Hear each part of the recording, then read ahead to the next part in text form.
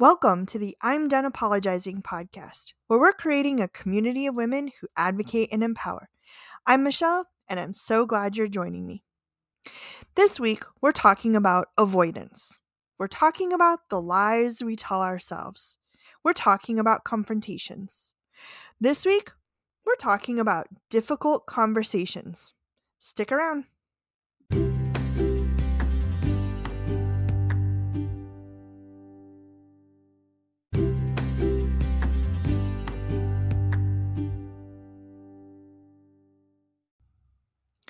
Difficult conversations are, difficult. That's why they're called difficult conversations.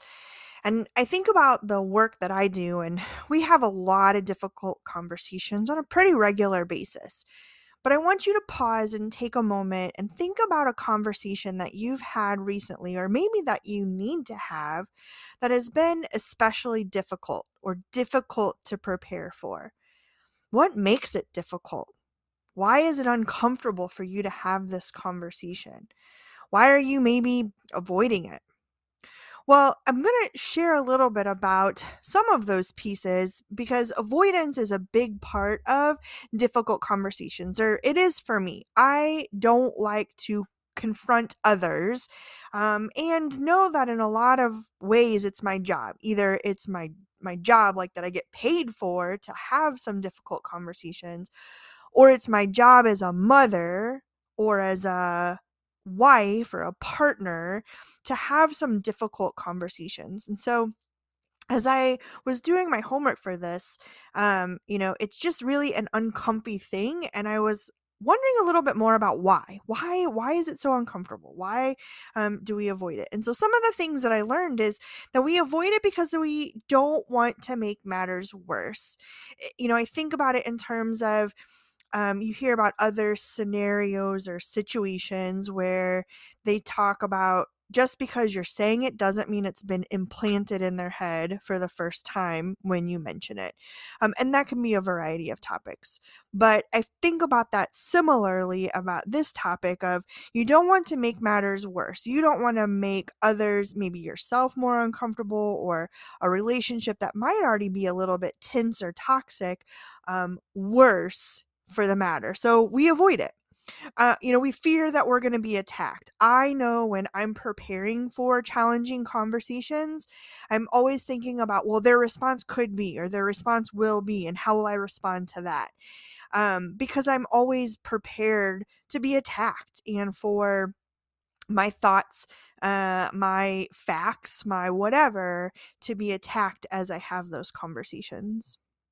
And then, I think as women, especially as women, we are so caught up in this mindset of not wanting to be mean to others that, we're fearful that we might be perceived as mean, or we might be mean in having these difficult conversations. So again, we avoid them. Now, those lies that we tell ourselves as the part of avoidance are things like, well, we can't afford to lose the her. And that could be in friendship, that could be in partnership, that could be in work, whatever that is, but we can't afford to lose her. And so we're going to avoid it. And that's a lie that we tell ourselves. We also tell ourselves a lie that it's going to get better. And from personal experience, it won't get better. In fact, putting it off will continue to make the problem, the situation, grow and fester. And then when it's not as big of a problem as it originally was perceived to be, it'll blow up. And that's not good for anyone. So that's another lie we tell ourselves, is that it'll get better. We tell ourselves a lie that things may get worse. They could get worse, right? But that they're going to get worse as part of avoidance, of part of having these difficult conversations, that when we have this conversation, it's gonna make things worse.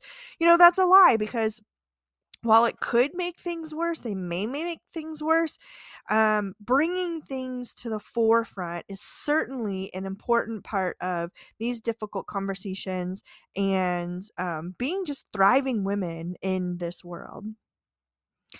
And then the last lie we tell ourselves is that their excellent performance, their amazing contributions to the team, that supersedes the poor attitude that they bring to the meeting or to the conversation or to the team environment. And so it's hard sometimes to separate, well, they're really hard worker, they're a really good worker, they bring a lot to the team, but that crappy attitude that they bring to every meeting is we can live with that. And that's not always the case. That brings down team morale, that brings down your own personal morale. And so addressing that, right, or addressing whatever, are really important. And so that's another lie that we just need to not believe. So, tips for difficult conversations. Listen, I have been in my career field for a lot of years, 19 years, professionally, and then paraprofessionally as a student for 4 years before that. So a whole lot of years. And we do trainings on this, we do sessions on this, we do conference sessions on this. I'm sure there are webinars on this. There's a ton of information about difficult conversations out there. Go look on the interwebs, YouTubes, as my girls call it, the YouTubes. YouTube's got it all, right? So go find some good stuff. But I'm going to leave you with 3 tips for having difficult conversations. So tip number 1 is tell the fear in your head to shut up. It it is not worth getting worked up about. It is not worth being in your head about. And in fact, that fear helps to inform the conversations. It helps to inform the difficult conversations that we need to have. So tell that fear to shut up. And if you need to go back and listen to, a past session, we've got one on fear. Episode 36, in fact, is where you can find that episode.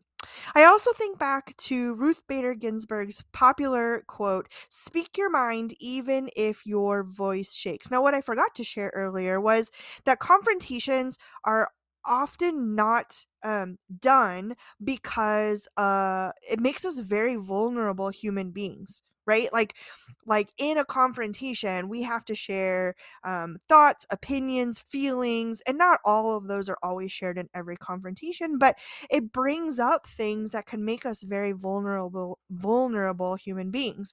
And so that is another reason why folks avoid having a difficult conversation or confronting others. And so back to the vulnerability, you need to speak your mind even if your voice shakes. And I think about her quote quite a bit as I enter into conversations that I know are going to be challenging. Now, sometimes those are when I'm advocating for myself versus having like a confrontation, if you will, about performance or behavior or how someone impacted me.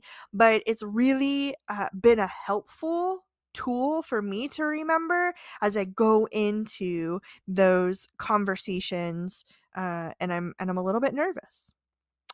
And then the last tip I saw as I was preparing for this podcast, and it said to be disruptive and that your voice matters. And so I thought that that was really interesting that, we tell ourselves that, oh, I'm just a lowly fill in the blank of your title in your organization, but your voice matters. You are part of the team or you are part of that company for a reason. And so having a conversation, being disruptive, using your voice to share your ideas, to share your concerns, those are really important tools to use. And so it may not be a one-on-one conversation. You may be having a difficult conversation in a group setting. Those are super intimidating to have, but remember that your voice is there to help be disruptive, to help the status quo no longer be the status quo if it shouldn't be anymore. There's a time and place for that. But also, if it's time for things to change or be shaken up or considered differently, then your voice is the most powerful and important thing that can help drive that change or to change that environment. Cool. So difficult conversations, right? Nobody, I mean, maybe some people like having them. Some people that I know in my life, some of my favorite humans, they love to stir the pot. And that's great. I am not a pot stirrer unless it's on my stove. So I really have to psych myself up for some conversations. I know others feel the same way. And so hopefully some of these tips are helpful to you to feel a little bit more confident. Remember, you're an amazing human. And you have a right to have your voice heard, to be disruptive with your voice and opinions. And you have a right to have a say in the conversation or to call out things that are not right or should be different. So go out there and do amazing things that we already know you're doing. Give yourself credit, give yourself grace, and be sure to empower yourself to have some difficult conversations where they're necessary. So thanks for coming along again with me this week. I really do appreciate you spending time with me every week, assuming that you're a loyal listener, but I appreciate you spending time with us.